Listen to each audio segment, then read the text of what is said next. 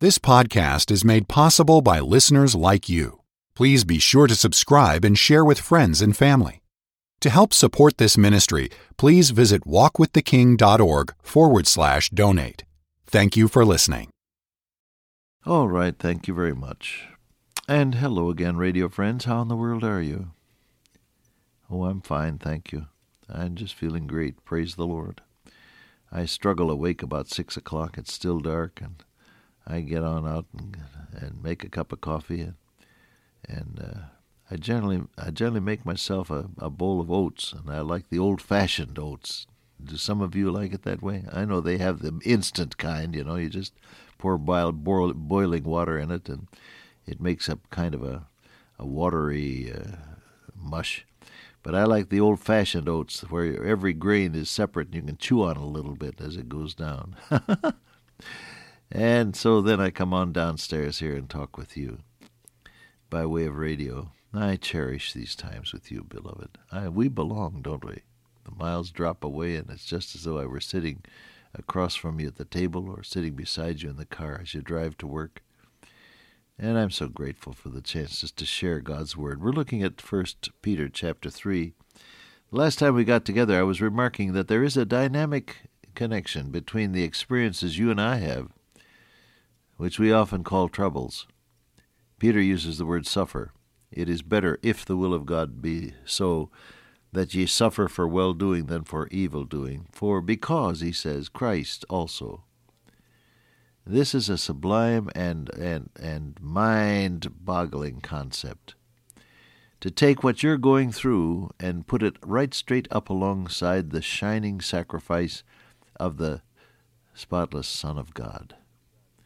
You see, part of the grace of God is not just that God saves you and me from going to hell, but then He adopts us as God's children, and He places what we are and what we do alongside of all that He is, so that we shine in the reflective glow of His glory. We all with open face beholding, as in a glass, the glory of the Lord, are changed into the same image, even as by the Spirit of the Lord. One of the miracles of the Christian life is that God takes your ordinariness and mine, the ordinariness, the tawdry, tiresome, boring life that we think we're living. And because of the indwelling Holy Spirit, He places us up alongside of the glorious Christ.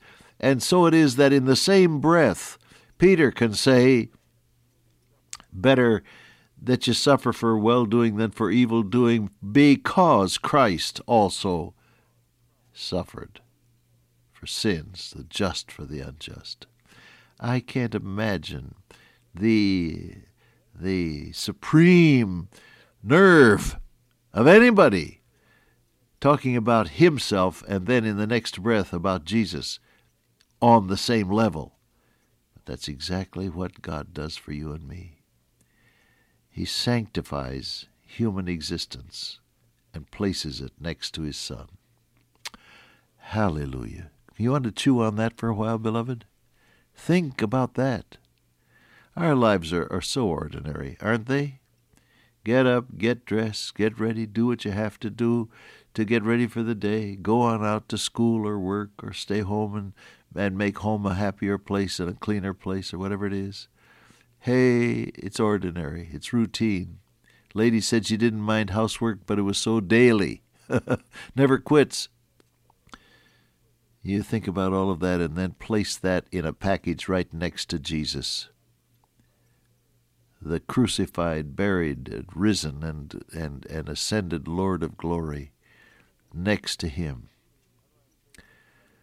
How do I say next to Him? Paul said we're seated in the heavenlies with Christ. That's how I know.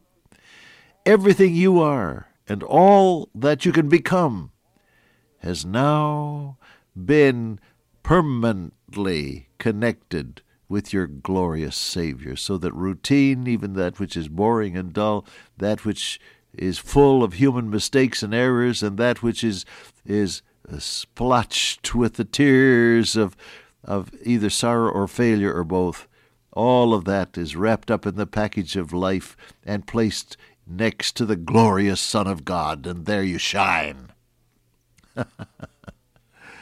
Oh, hallelujah. Can you take it in? He said that she suffered for well-doing rather than evil-doing, because Christ suffered for us, the just for the unjust.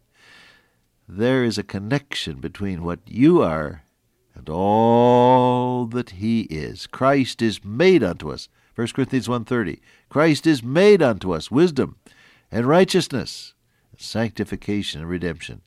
Everything that he is can be taken by faith and applied to your life. How were you saved? By faith. You asked Jesus to save you, and he did.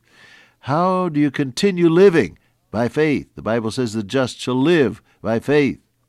Living is a process, not just a point action. And so you use that blessed, divinely instigated process whereby the almightiness of God is funneled into your fallible and failing human nature.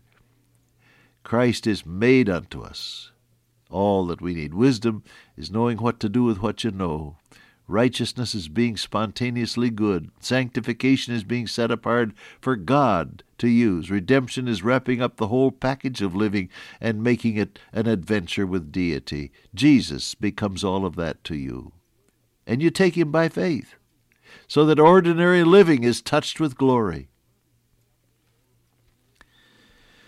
Well, I don't want to beat the subject to death, but oh, that is so important. Once you see that, nothing will ever be dull again.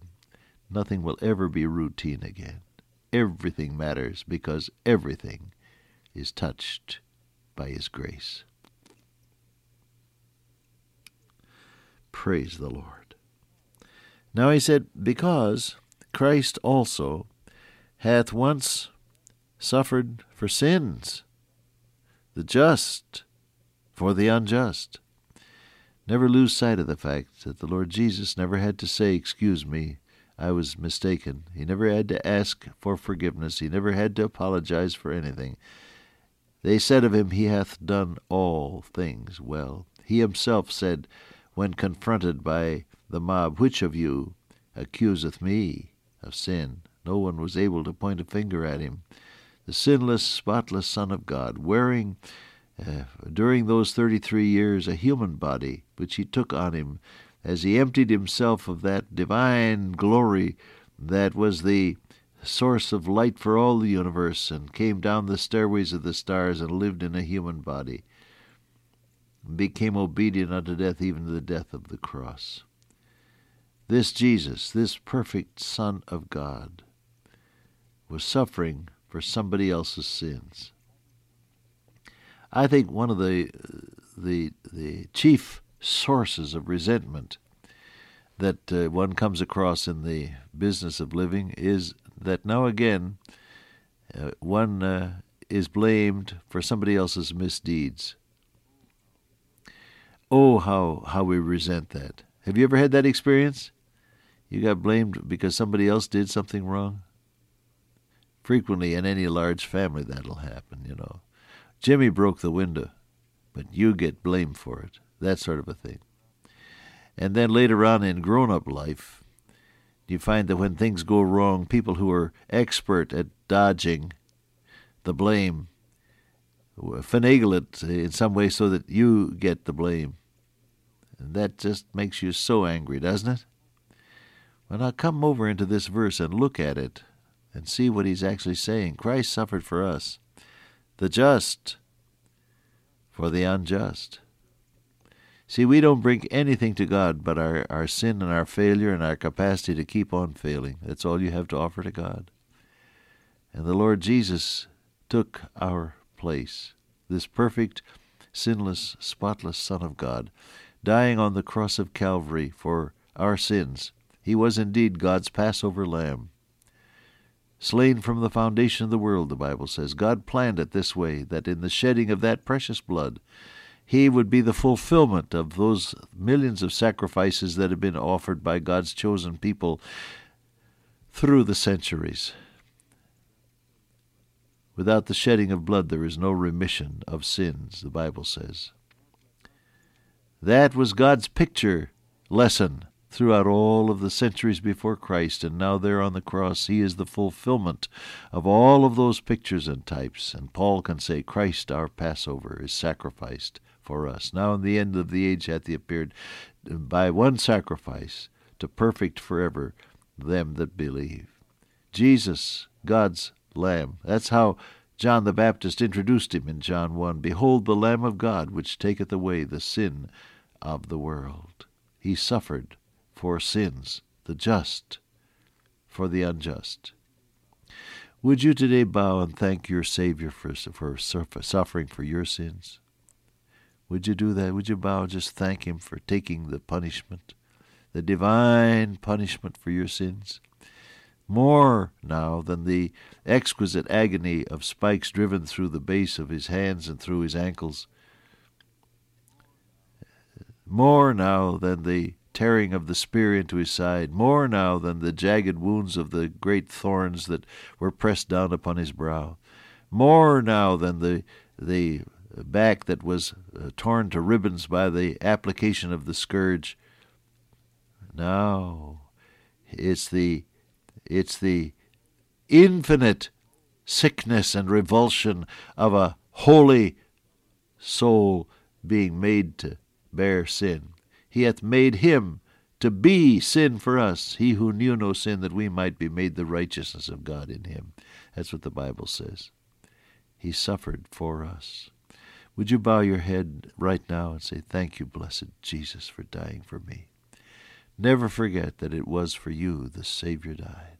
For you was crucified.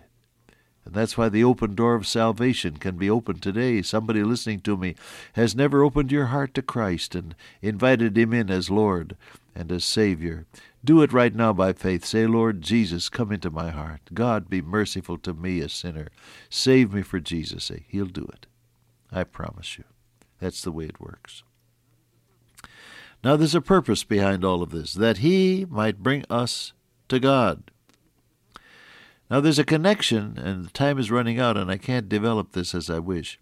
There's a connection between, if so be ye suffer for well-doing, and it says, he suffered that he might bring us to God.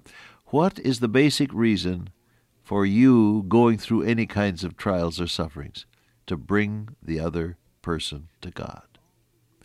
The only reason God has, well, I wouldn't say the only, but the basic reason for going through your trials and sufferings triumphantly is that other people might be brought to God.